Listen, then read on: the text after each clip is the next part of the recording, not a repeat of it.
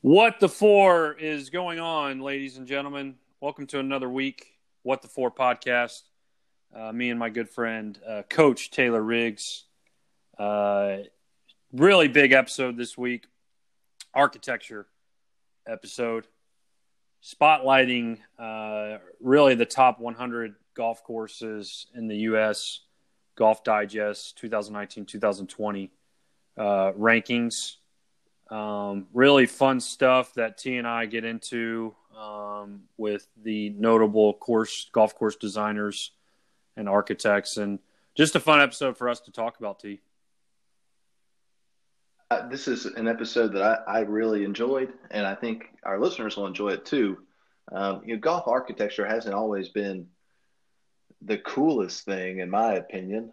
But as I've kind of gotten older and kind of realized some of the places that I've played and been to and had the opportunity to go to, I've kind of had a little bit deeper appreciation for golf architecture. And yeah, no, we go through some pretty sweet places and kind of talk about some pretty sweet courses. And obviously, we touch on the top 100 list. And yeah, no, I think the listeners will enjoy the episode, and I think kind of provide some pretty good insight. Yeah, it seems like the more golf courses we get to see and places we're able to go to, it just kind of adds to our knowledge and adds to kind of our understanding of how different golf courses are, even in the U.S. and in the different regions.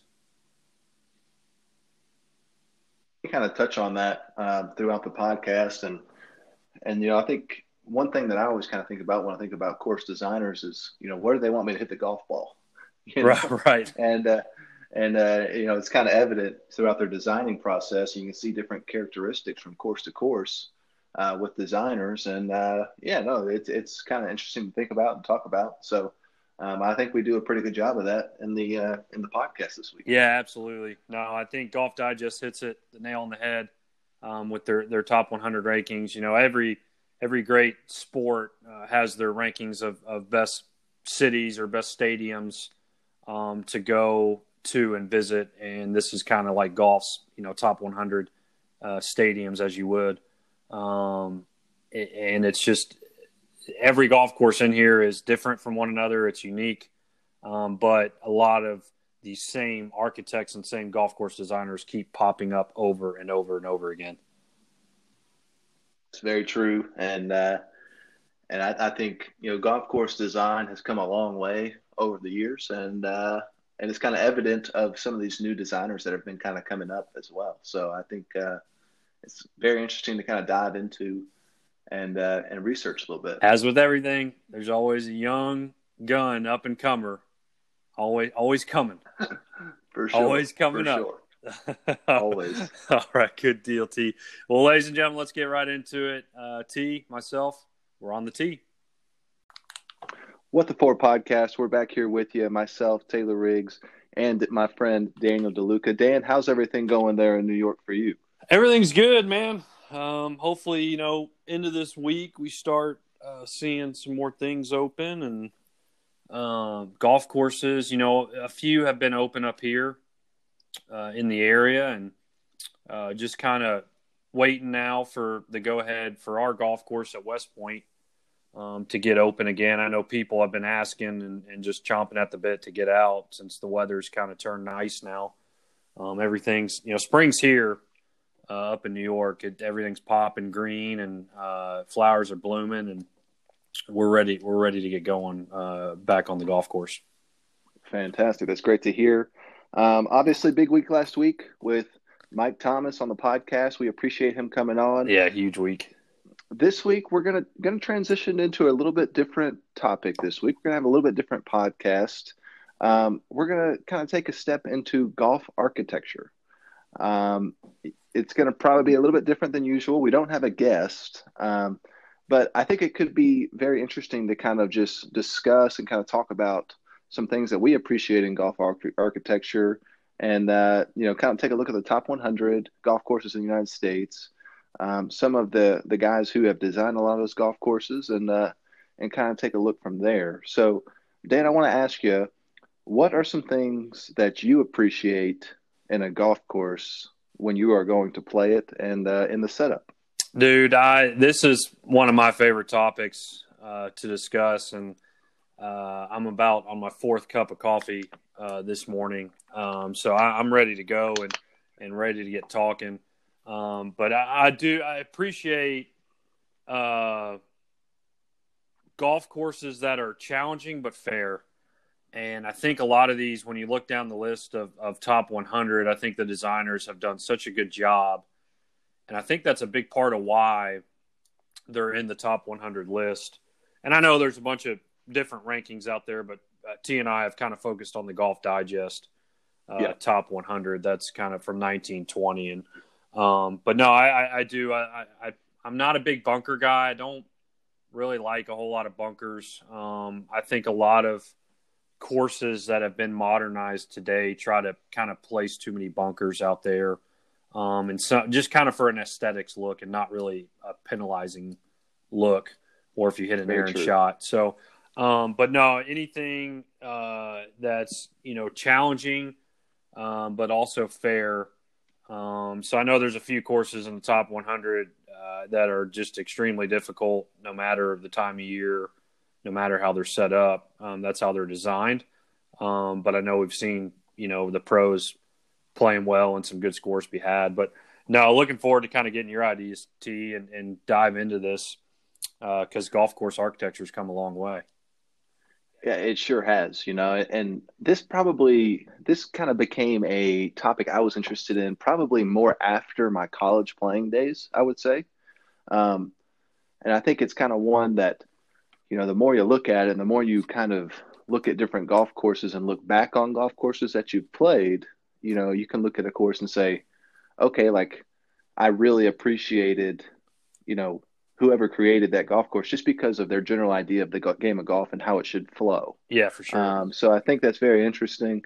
Um, you know, what I look for in a golf course, I just look for a golf course that, I like a golf course that's challenging, but obviously fair, and a golf course where there's a variety of shots. Now, notice I didn't say hit every club in your bag. I think that's kind of a phrase that gets used too often, I feel like. Big cliche. Uh, Big cliche. Big cliche in the game Yeah. of golf, in my opinion, but I just like a variety of shots. I like a variety of holes that move generally both ways, and have some nice shape to them.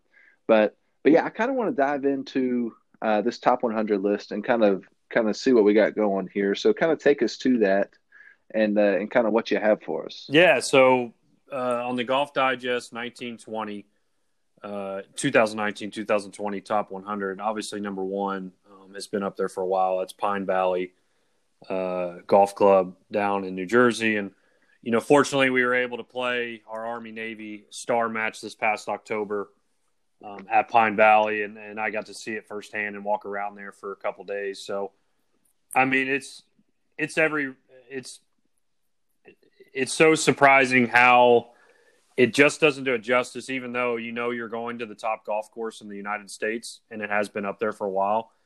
It's still, you get out there and you're like, I can't believe that this course was designed so long ago, and it was designed so long ago, and how these guys, these golf course architects, can kind of take a piece of land and what they say is unlock it and really show its true purpose and focus on the lay of the land. And that's kind of how Pine Valley is. They didn't do a whole lot of dirt moving. I mean, the land Right. was just how it was. And, every hole is different out there. Not one hole looks like another one. And I think that's a big part of a great golf course and a testament to a great golf course and why it's so high on the list is, there's, like you were saying, T, there's so many different shots that you hit throughout a round of golf there. And like I touched on earlier, that no hole is like another one. They are all so Right. different. They are all so unique. And it's kind of each hole is their own little mini golf course in itself. So, I mean, number one, Pine Valley, it's up there for a reason. It'll stay up there. Just an incredible piece of property. They're kind of in the pines in New Jersey, and it was a real treat that we were fortunate enough to get out there and see it. No, it's fantastic. Yeah, no, I mean that's Pine Valley's obviously been there for a while, and it's kind of it's a golfing destination that few people get to go to. So that's fantastic that you were able to kind of make that trek. And it's always interesting to kind of hear you speak about it because you hear so many different things about different places, and that's kind of a place where you don't really hear a lot about just because of its prestige and its exclusivity as well. Right. So Well, it was just such an awesome treat for our guys, really, to say that, a lot of our freshmen, first year in college here at the academy at West Point, they beat Navy at Pine Valley, the number one golf course in the country. And Coach Bagley and I have gotten a lot of different questions and insights from alumni and then staff here, and it was just such a cool experience and such a good treat for our guys, and one that we'll kind of never forget. And I would say, at least in my young coaching career so far, probably the highlight of it, being able to kind of, take in my first Army-Navy match, and it was at the number one golf course in the country. So it was really neat, and something our guys, especially our seniors, will never forget. for sure, absolutely. Now moving on to the second course. Obviously, number 2 is Augusta National. Obviously, that's where they play the Masters. Now, Dan, have you been to the Masters? I have. I have. Yeah. I went. Okay. I went in 2008 on Saturday in 2008 when the year Trevor Immelman came out of nowhere to win. Perfect. Yeah. So I've been twice. I was there in 2005, and then I was also there in 2018. So I kind of had the privilege of seeing, a little bit more of the redesign and some of the length that they've added, between those two times. Couple of things to point out with Augusta National I think is important, Dan, is, and I was kind of thinking about this as we were preparing for this, is everybody at Augusta National, everybody says for a right-handed player, you have to be able to draw the ball really well. You have to be able to work it right to left. But I think what's lost in that is how much you have to work the ball left to right for the second shots. Right. I think I look at holes like, the first hole, left to right ball flight helps with the second shot.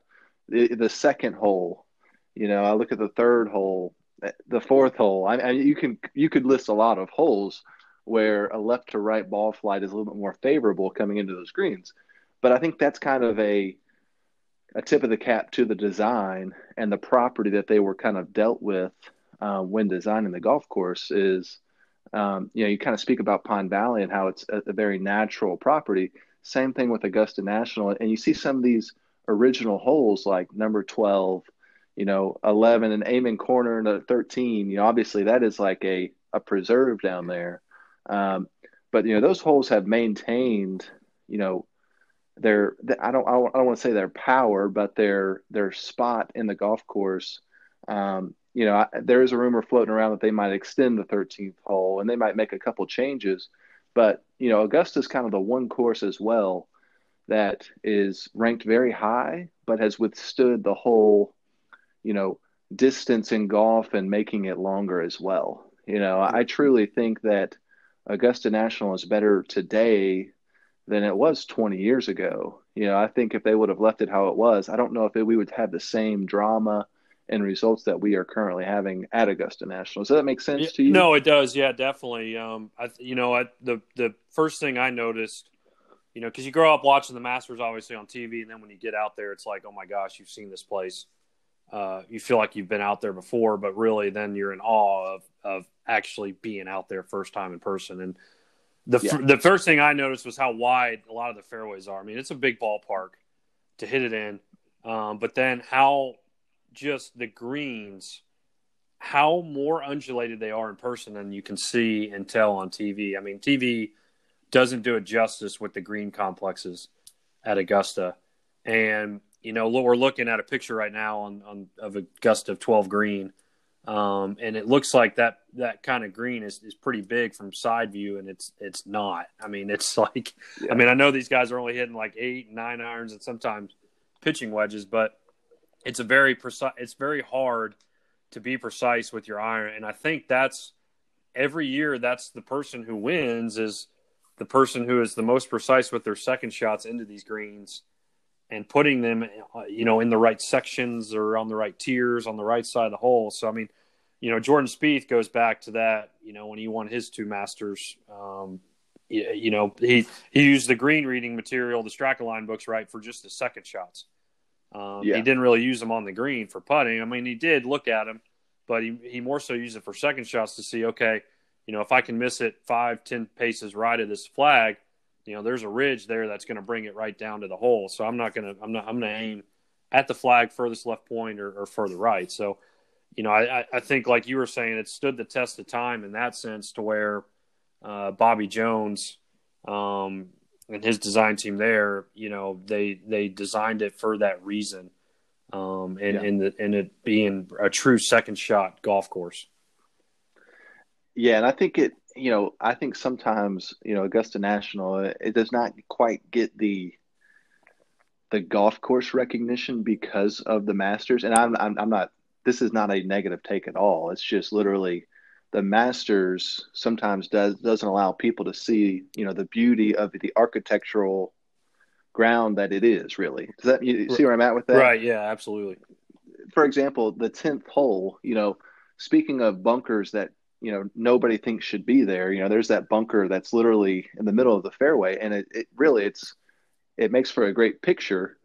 But if you leave your tee shot out to the right, it presents a lot of issues for the player, right? And you can't just push something up near the green, and you have that bunker in your way. So there's so many different things and intricacies about the golf course there that I think are very special. And when you take a deeper look into it, very interesting as well. So yeah, so that's Augusta National in a nutshell for you. Right. No, absolutely. I mean, it'll continue to stand the test of time, and we're seeing it with all these golf courses. The lengthening of holes, and I think that's just to kind of keep up with the times. I mean, I'm not sure there's another sport out there that the athlete evolves, so we have to evolve kind of the playing surface a little bit more. It's the only sport I can think of that can do that and has the ability to do that.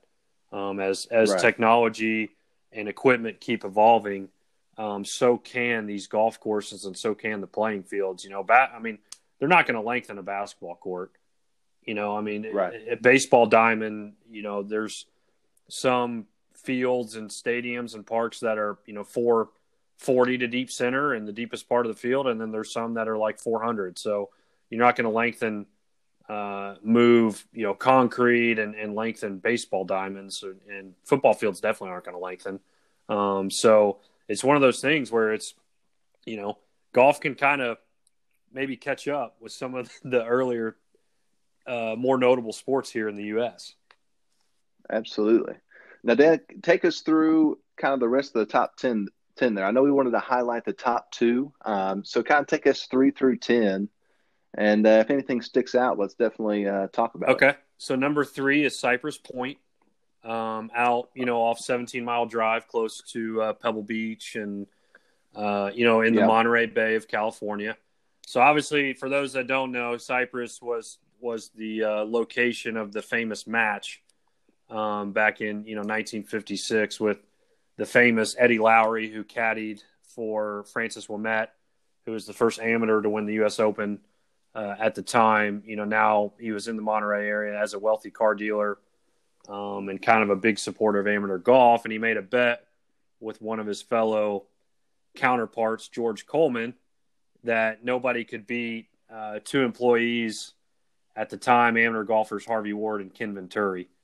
Nobody could beat him. So Coleman accepted the bet, and the next day at 10 a.m., Ben Hogan and Byron Nelson show up to play him. So it's just one of those really cool books in golf that, I think like every hole of that match, they had a birdie or at least 2 of the guys birdied a hole. So apparently it was just a heavyweight match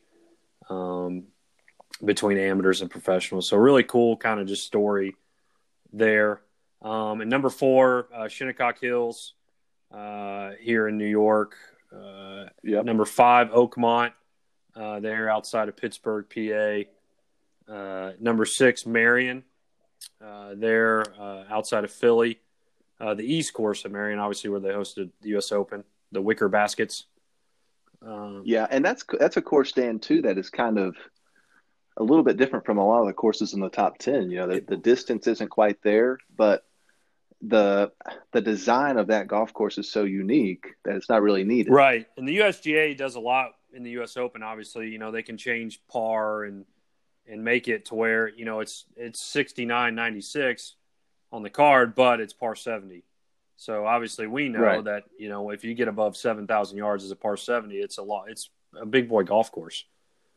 Yeah, for sure. And that's what I feel like that's what the USGA can do whenever they come in and host a US Open at a lot of these venues and courses. So number 7, Pebble Beach, probably, which is a course that you've been to. I have. I've played. Was fortunate enough to play it, and it's one of those that just kind of, again, no two holes look alike, and the scene obviously, out towards the Pacific Ocean, there on the cliffs and like pretty much 4 through 10, and then you kind of turn back inland on 11, then you come back out on 17 and 18. But really neat, really cool. Every second shot into that whole course is great too. Small greens, and again, kind of like you were saying about Marion, not a long golf course. Yeah, for sure. Number 8, another one in New York, National Golf Links of America. I believe that's the one pretty much right next door to Shinnecock Hills. Number 9 is probably one that is going to surprise you. Sand Hills Golf Club is a Core Crenshaw design. This is bad, T. I'm going to have to look up. We're saying in Nebraska. Okay. In Mullen, Nebraska. So probably should have done some research here on this one. And one of the kind of the Bucknell, if you will, in the Sure. top 10 or the UMBC, the 16 seed taking down a number 1 in March. There's always a no name. Yeah, for sure. Right. Well, they were no names. Now they're pretty household names. After doing that, but so Sand Hills Golf Club, Core Crenshaw design in Mullen, Nebraska. I couldn't tell you one thing about it. It looks like a linksy kind of style golf course in the cornfields of Nebraska. It looks awesome. So hopefully, one day we can get out there. And then number 10, Fishers Island Club, another one in Fishers Island, New York. So you got 3 out of the top 10 in New York, and then 4 out of the top 10 kind of in the New York metropolitan area with Pine Valley. Yeah, and really, Dan, it's amazing how close some of those golf courses are to each other in New York. Yeah. I'm pretty sure Fishers Island and National Golf Links are really close to each other. I think you can even see them from each other. I'm not 100% sure on that, but I know they're very close to each other. Yeah, I know National and Shinnecock. Shinnecock, I think, that's right.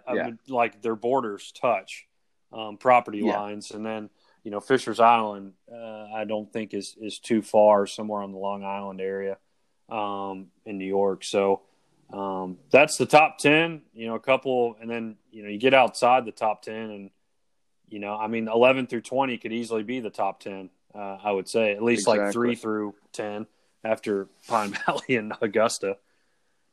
Yeah, for sure. Now, Dan, we both have kind of gone through this top 100 list and highlighted the courses that we've been to and the courses that we have played.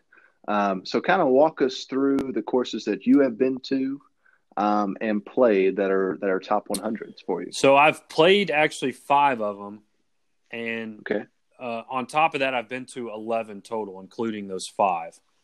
So the 5 that I've played are Pebble Beach, Valhalla, there in Louisville, Hudson National up here in the Hudson Valley of New York, Sleepy Hollow also in the Hudson Valley, not too far from one another, probably a 15, 20-minute drive, and then Pinehurst number 2 down in North Carolina. And we were fortunate enough to play there, during a college event when we were playing at EKU. And on top of those, the other 6 that I've been to, Pine Valley, Augusta, Oakmont, the Ocean Course on Kiowa Island, TPC Sawgrass, and probably, honestly, besides Pine Valley, one of my favorite courses I've been to, obviously I love going to Augusta during the Masters, but the Alotian Club in Arkansas. I was driving back one time from Kentucky back down to Texas and stopped there and actually watched the Arnold Palmer Cup a couple summers ago. And that place is absolutely incredible. Kind of outside Little Rock, Arkansas, close to the kind of the Adirondack Mountains there. But, I mean, just an incredible place. And the views kind of out there are first class and probably don't get many of those views at some of these other places.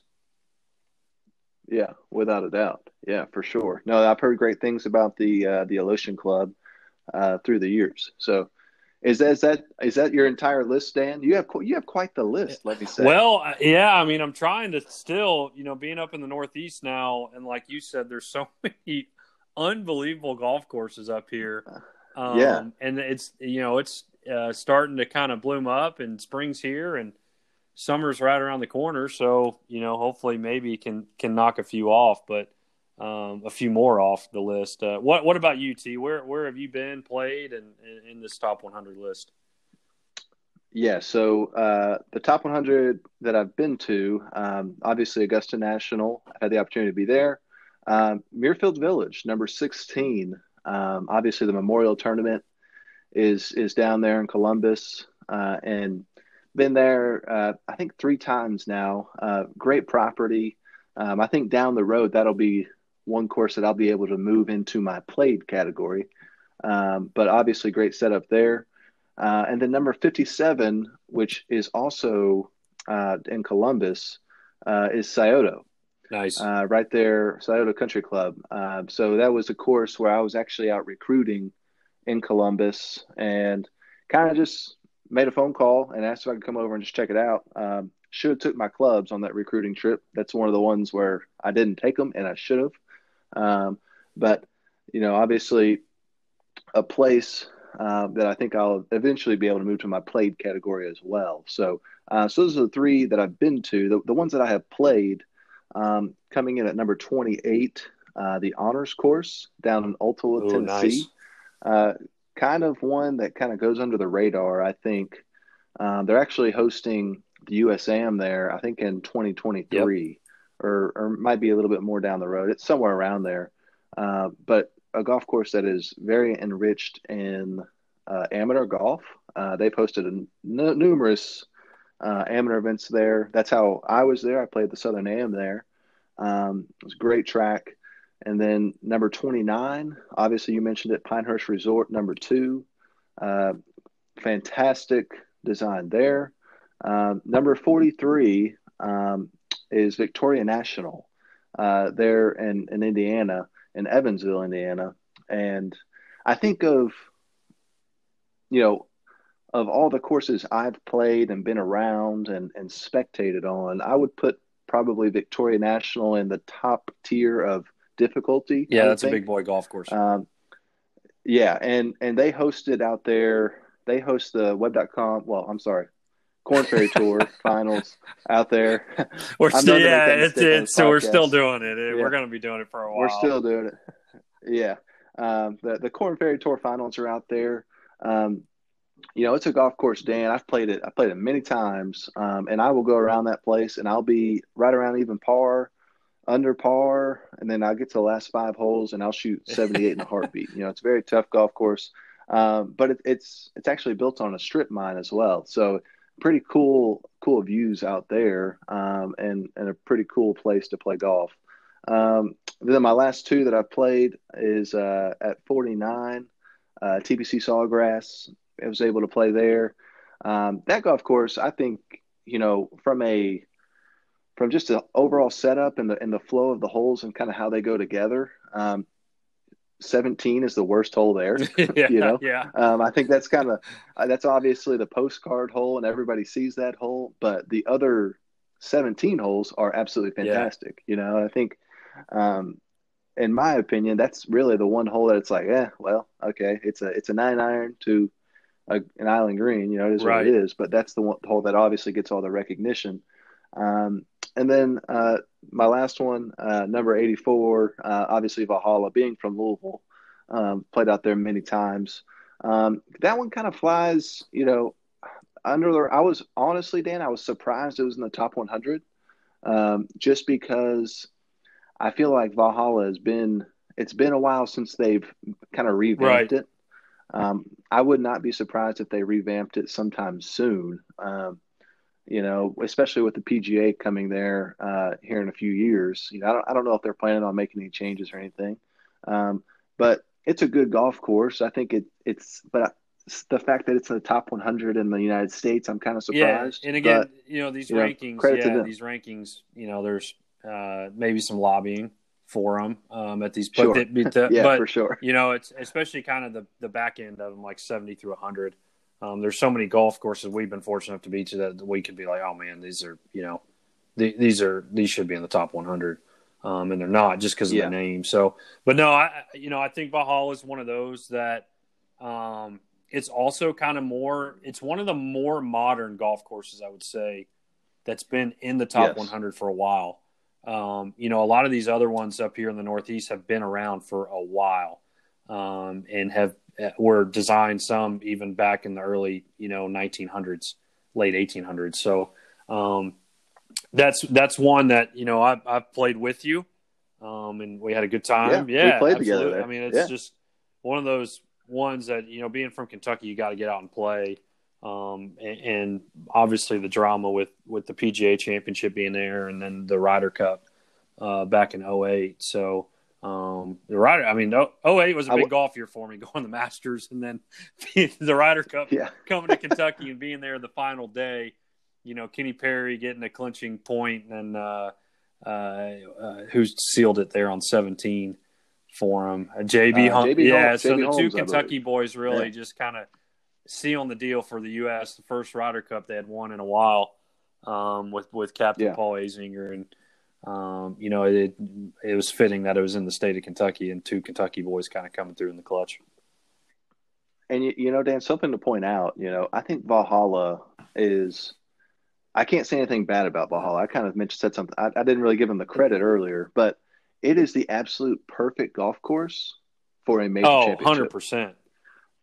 From a logistical standpoint, from viewing as a spectator to getting people in and out of the golf course, it is as good as it gets, in my opinion. I think it's absolutely great in that perspective. No, 100%. It's like you touched on logistically, it's in a really, really good spot, really good location to host something of that magnitude, and getting, 50,000 crazy Kentucky golf fans in and out of there every day. So, no, it's a fantastic viewing golf course too. You can see, especially there in the valley with what is it, 5, 6, 7, 8, 9, kind of right around there. You can kind of see second shot in on, 4, and then drive on 5, and then 6 kind of along the creek there, the hard, long par 4, and then 7 obviously being the really neat par 5, strategic par 5, with the pond in the middle and the 2 fairways. So, no, it's and even a quick thing with 2014 PGA that was there. We followed the final group from holes 4, 5, 6, and 7 very easily. It wasn't a thing of we didn't see any golf. We could still see golf. And I think that's something that's kind of cool about that golf course. That makes it pretty simple. Absolutely. So awesome stuff there, man. Obviously, like we said, we've been fortunate to be a lot of really cool places in golf, and a lot of these great facilities and golf courses. Kind of want to get into now more of architects and those most notable and most famous architects. So I'll just jump into it with, let's see, which of these guys has the most courses in the top 100? Do you have a guess, T? I mean, I think well, you told me yesterday, so I can't answer. But I think people will be fairly surprised when they hear who it is. I think so. I think, there's a young up-and-comer in second, but kind of the old-school guy is still leading the pack by quite a wide margin. So it's actually Tom Fazio owns 20%. Yeah.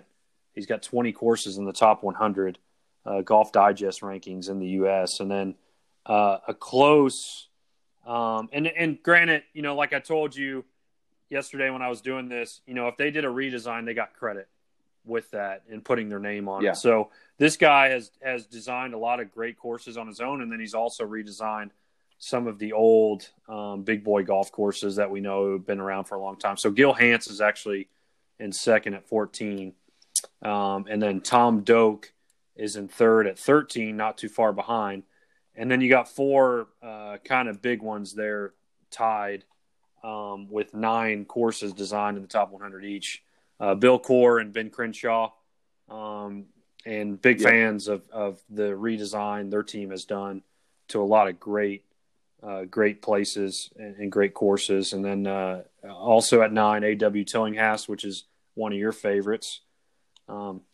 Yes. And absolutely. then one of my favorites, probably my favorite golf course architect ever, also at number 9, Donald Ross. And then the other one at number 9, probably the most famous one, and may he rest in peace, just passed away recently, is Pete Dye. Yeah. It's kind of some main takeaways I take from that, Dan, and kind of just the design aspect and how many courses these guys have in the top 100 is, like I view Gil Hanse as like the new young gun on the PGA Tour, right? And like Tom Fazio is like who maybe like Phil Mickelson would be on the PGA absolutely. Tour right now. He's kind of phasing his way out, and then you got these Colin Morikawa and Matt Wolff coming in, and that's like Corin Crenshaw, and that's Gil Hanse, and that's those guys. So it's kind of a new aspect. I think they kind of bring a little bit more playability to their designs as well. So I think it's kind of interesting to see that Tom Fazio is still hanging in there. But there's definitely some new kids on the block as well. Absolutely. And my favorite Donald Ross is I was fortunate enough to work at the only Donald Ross design in Kentucky in Idle Hour Country Club in Lexington growing up.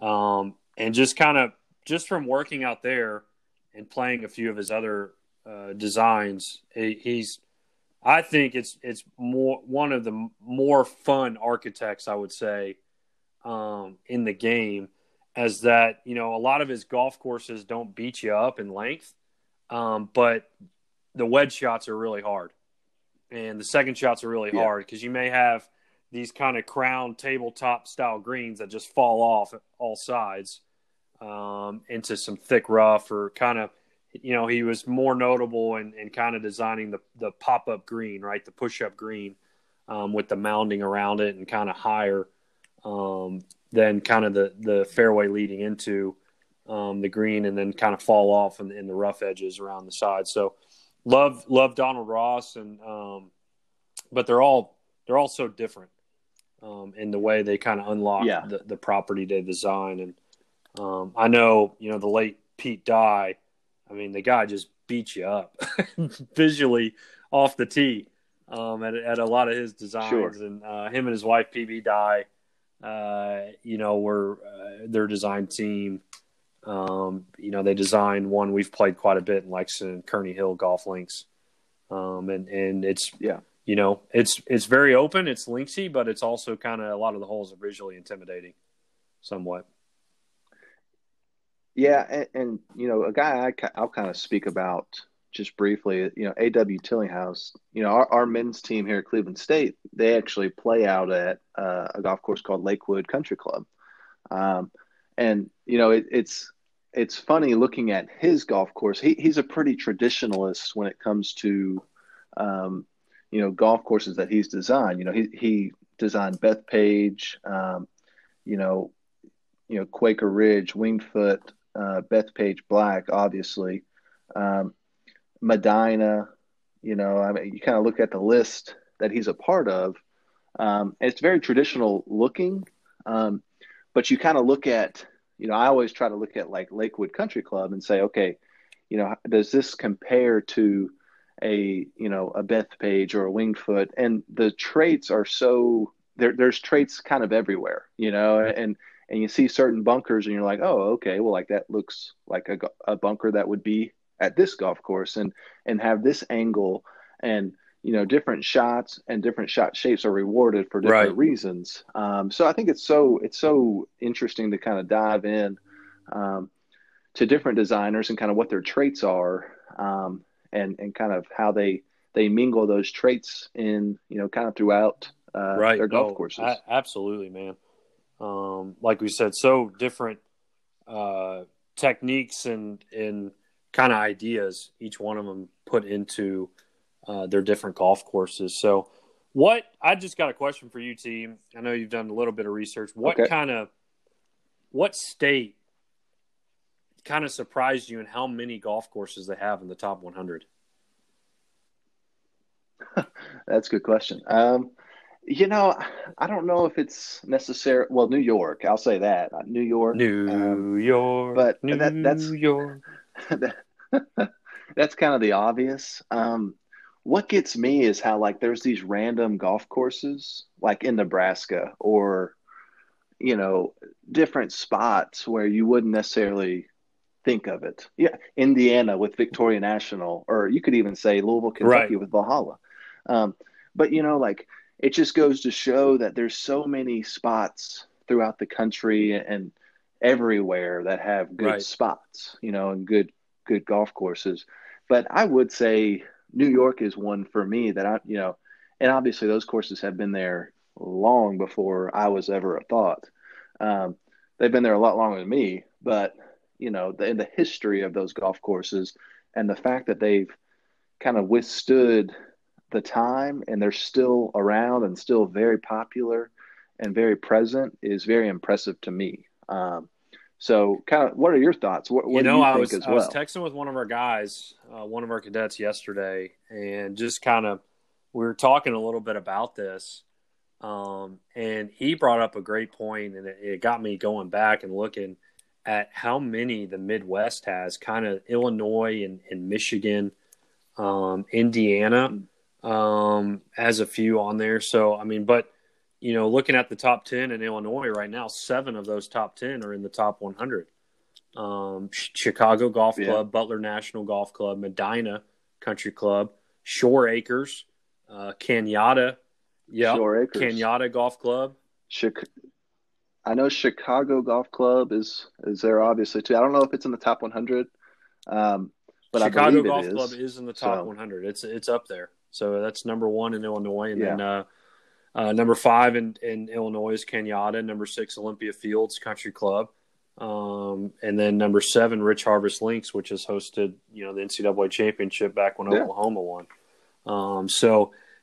Illinois is a big time state with great golf courses, and Michigan as well. I mean, don't knock on these northern courses now. I mean, this is the foundation of U.S. golf. it's I mean, true. these were the first golf courses that were designed in the U.S., and now a lot more are popping up as well in these states. More modernized golf courses, or we know that a lot of these guys doing the renovations to these old courses are modernizing them as well. So, pretty cool stuff to kind of look at that and see kind of which area of the country has a lot of these top 100 golf courses. It's interesting too. It's like this Midwest region, this Northeast region that has all these really good golf courses.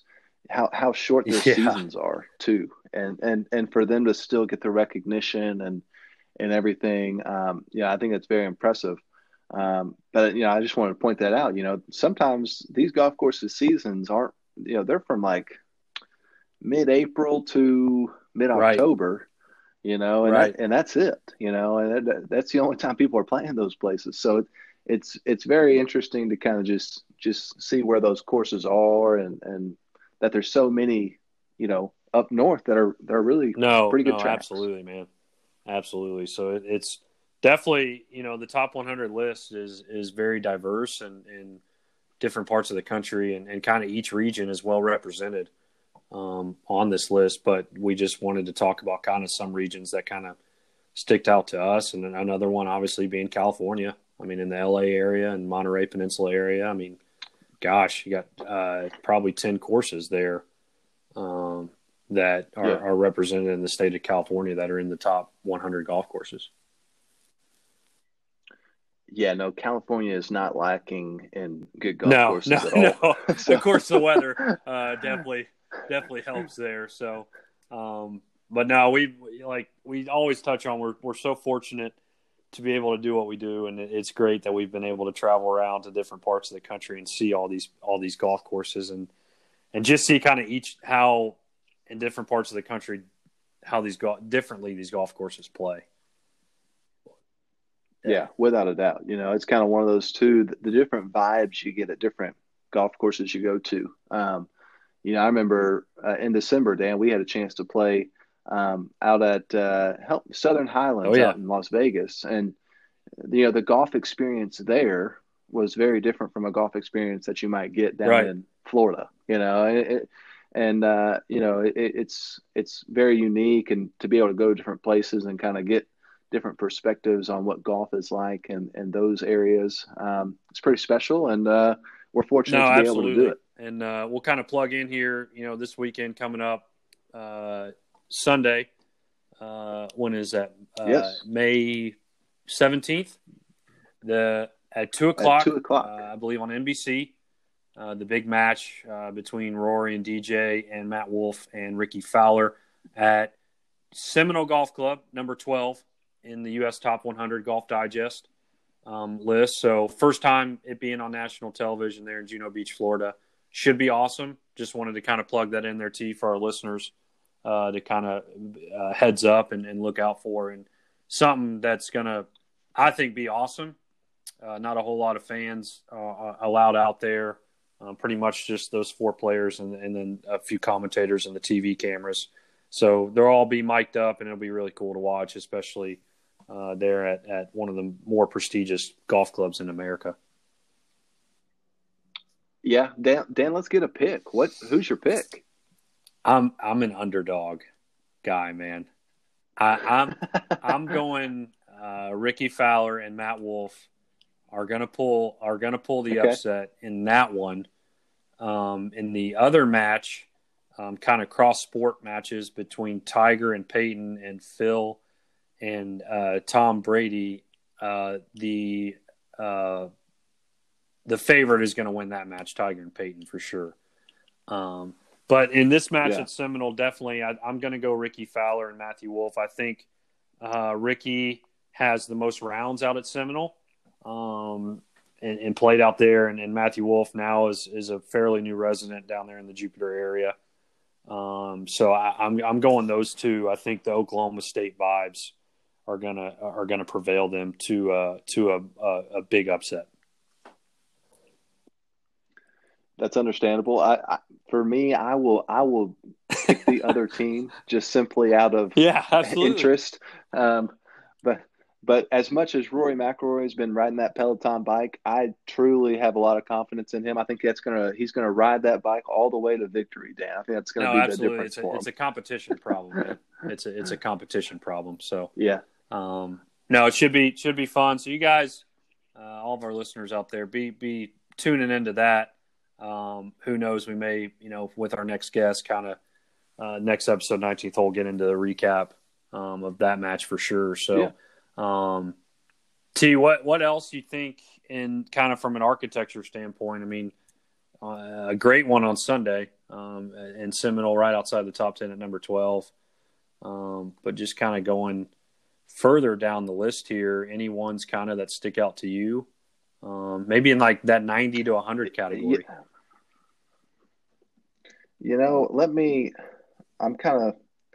I don't actually have the list pulled up currently, but why don't you answer the question first and then I'll go, Dan? Sounds good. I'm not very prepared. I mean, number 90 Diamond Creek Golf Club in Banner Elk, North Carolina, kind of the hills there in North Carolina and the mountains, and the picture is of one of the holes with some nice fall foliage. And then 91, the golf club at Black Rock in actually Coeur d'Alene, Idaho. So Idaho is probably one of those 16 seeds in NCAA. They've got two in the top 100. Kind of shocking there. And then 92, I think a fairly new golf course, you could say, designed in 1992 in Galena, Ohio. I'm not sure where that is relative to Cleveland, but the Double Eagle Club. The Double Eagle Club, I've driven past it. I didn't stop because I didn't actually know what it was. And then it was funny, the other day I was actually flipping through here and sure enough, there it is, So that's definitely one I think I need to arrange a trip to. Hang on, I'm getting it pulled up I here, think Dan. the surprise to me in kind of the bottom half of this list is Crooked Stick. I was actually coming in at 99. Yes. That I think Crooked Stick could be up there, at least in the top 50. It's probably one of the better Pete Dye designs where he doesn't really beat you up visually off the tee with a bunch of trouble and hazards. Penalty areas. Yeah. Yeah, and to be honest, Dan, I think some of the reason you see it so low is just I don't know how much they've really evolved there at Crooked Stick. I've never been there, but from what I've heard, is it hasn't changed a lot, And I think sometimes you see some of these courses that they kind of need a little bit of a facelift sometimes, and they need just a couple updates just to kind of keep them, I don't want to say relevant because obviously Crooked Stick is a great golf course and it's very relevant. But there might just be a couple changes they could make here and there that could allow them to kind of make that next step a little bit higher up the list. But I'll tell you one thing, Crooked Stick is a very hard golf course. I will say that. And so, but obviously, of course, I kind of want to point out is Old Town Club there in Winston-Salem, North Carolina, where Wake Forest plays out of. I think that's pretty cool. That you have a college program where that's your main home course. I think it's pretty unique. Let's see. I saw another one here just briefly as well. Obviously, we mentioned Rich Harvest Links there in Illinois. But yeah, no, that's kind of my highlights and kind of what I've seen throughout the list. There's obviously 100 on there, so a lot. But yeah, if our listeners can get on there and kind of look at some of the places in their area, and then also some that they've probably been out and either spectated or got fortunate enough to play. So, okay, Dan. No, go ahead. I hate to interrupt you here. But there is a golf course in Ohio that is way down on the list, which it is in complete misfire by Golf Digest. I think I know which one you're going to say, but go ahead. Yep. Inverness. In the big city of Toledo. My goodness, it is terrible that is that far down. Inverness is a great golf course, and this might have been done before the redesign. I hope it was. But I actually don't think it was. The redone was done, 2018, a couple of years ago. So, but that place is unbelievable. It is unbelievable how good it is. Haven't had the opportunity to play out there. I have been out there, so I guess I missed that one on my list. But great track. Obviously, it's in the spot of Ohio there. They had the USGA boys out there last summer. Great track, great facility, great membership there as well. So had to shout out Inverness there. Donald Ross, man. Donald Ross. That's right. Yep. Donald. Well, folks, it's been good talking with T on this. And T, let's get into the 19th hole. You really don't know because you don't know what we're trying to do. You guys don't look at the films. You don't know what happened. You really don't know. You think you know, but you don't know.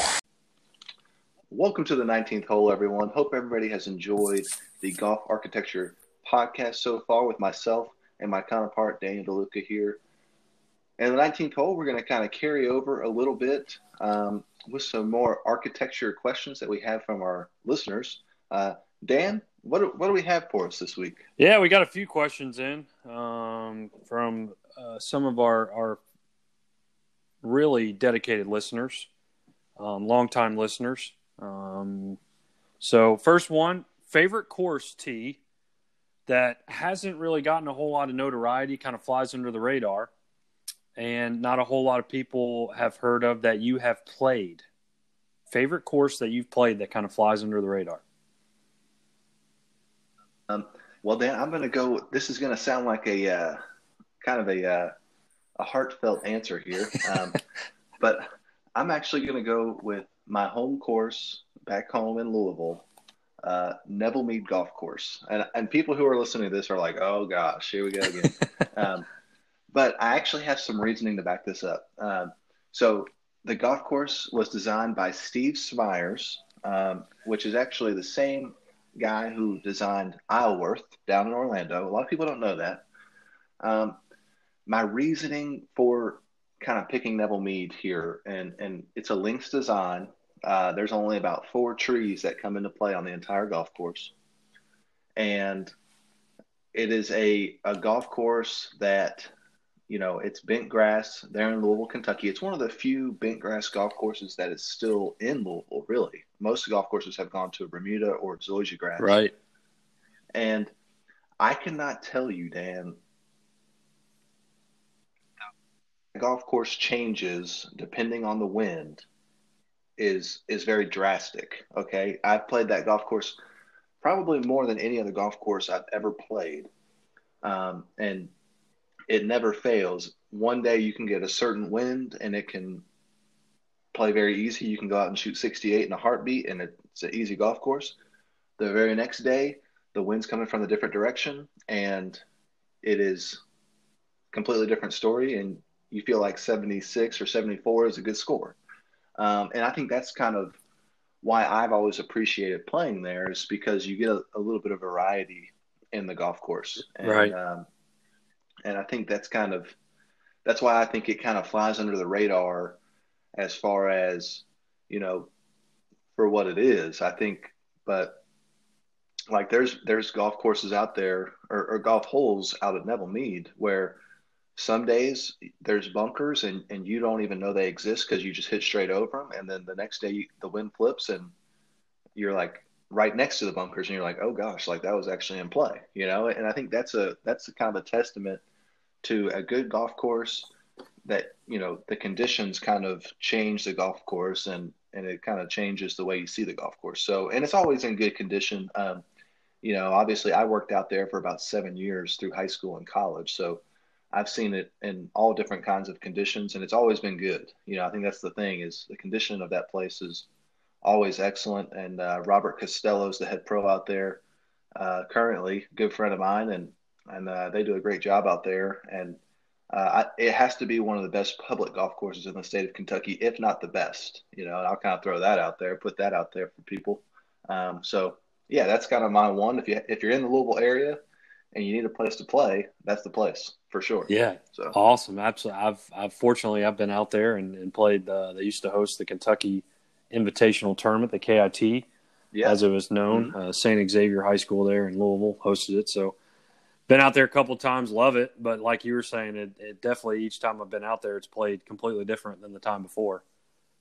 So shout out to Neville Mead Golf Course there in Louisville, Kentucky. No free ads, but there it is for Neville Mead. So. Absolutely. What about yourself, Dan? What about you? I am going to say Tobacco Road Golf Club or golf course in the Pinehurst area of North Carolina. About probably 25 minutes, 30-minute road trip from the clubhouse at Pinehurst number 2. Kind of got to play this on an unexpected road trip, I would say, back up to West Point, New York, back in March. From Savannah, Georgia. So stopped and was fortunate enough to play this place. And I think it's starting to gain some momentum, as a lot of people are starting to hear about this place and take trips there. And it's Pinehurst area is becoming really, really popular. Obviously golf destination for a buddy's trip. And this place is not, like I said, 25, 30-minute drive. And I believe the shuttle from Pinehurst now has made a stop in its route over there. So it's an unbelievable course. A lot of cool, different types of shots. Every shot is different. A lot of blind shots into the greens. a lot of hills and mounding and bunkering and waste areas. And it's pretty neat. I love the design. It's not an overly long golf course, so it's not going to beat you up, but definitely another one that's a second shot golf course. And it's just really, really fun to play with a group of buddies. And Mike Strantz, the designer of Tobacco Road, is no stranger to top golf courses in the U.S., also having designed Monterey Peninsula Country Club, the Shore course there at MPCC, ranked number 56 in the top 100 rankings. So Tobacco Road Golf Club, I highly recommend if you're in the Pinehurst area making a trip out there and playing Tobacco Road. And that question was from Ben in Naples, Florida, T. Ben down in Naples. So, yeah, thanks to Ben. Yeah, that's a good question. Absolutely. So, yeah, no, it's Tobacco Road. It's been a course I've actually had quite a few friends play, including yourself. I have not had the chance to be down there yet, but it's definitely on the list. I think that's a place that I think Mike Strantz, he's even known for saying like, I don't care if my golf course is too hard, right. And I think that's kind of his slogan a little bit, and I think that place kind of fits the name to that as well. So it definitely has to be a stop for me in the future. Yeah, pretty cool place. Obviously, I wish I, under circumstances, had never had a chance to play it, just with the unexpected road trip home. But, it is what it is. And luckily, just kind of had the idea to stop there and play on the way home. So it was good. Perfect. Well, this next question we have, this actually comes from Marty out in Oklahoma City. Oh, yeah. We're touching everywhere right now. So Midwest is here. Yeah. What is one top 100 course that you wish you could play?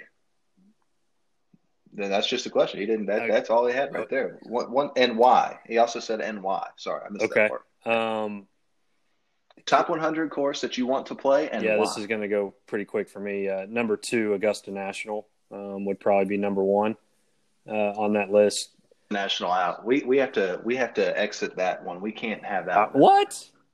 Yeah, because outside of the top 10. Let's do outside of the top 10. Okay, outside the top 10. I'm going, in the home state now, New York. I'm staying here. I'm going Sabonic Golf Club at number 39 in Southampton, New York. Nicholas and Tom Doak design. I've heard this place is just absolutely incredible there in the Hamptons, Southampton, New York. Long golf course. So one of those that I don't think the designers care. Jack Nicklaus just doesn't care if he beats you up at all on a golf course. He just, he hopes it's as hard as possible and test you in every way, mentally and physically. So I'm going Sabonic T there in the Hamptons of New York. That's fantastic. For myself, I'm gonna not too far away from Sabonic on the rankings. I'm going to go with number 36, Bandon. Oh, there we go. It's a spot, Pacific Northwest, obviously up there in Oregon, but it's one of those where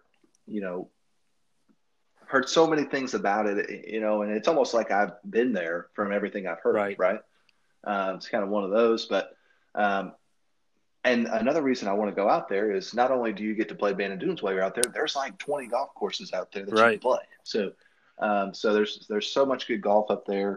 Obviously, it's on the coast up there, and it's really become a huge golf destination out on the West Coast. So, I would go to Bandon Dunes and give it a shot. Yeah, that's one tee that I can see in next year's rankings shooting up. The rankings from like 36, maybe, and cracking the top 20. It's just becoming a premier golf destination for people to go and play. Yeah, and they keep improving things out there. I think they've kind of added a lot of lodging and things of that nature. So I think it's only going to continue to be a popular place for people to go, and definitely a spot we'll have to hit up at some point for sure. No, 100%, man. Absolutely. So. Well, T, that's the only questions I've got in this week. It's another episode down. It's been fun. This one has been really enjoyable to kind of pick your brain about, since we've been pretty much all over the country with golf, and golf's taken us everywhere, and we got to see in a lot of cool places. So this one was cool to kind of unpack and discuss and kind of spotlight architecture and the golf course designs. Thoroughly have enjoyed it, Dan. Thoroughly have enjoyed the research as well. And I look forward to our episode next week for sure. Absolutely. So, well, Dan, as always, man, drive for show and putt that for one's dough. a 2. This one's a 3. Till next week, ladies and gentlemen.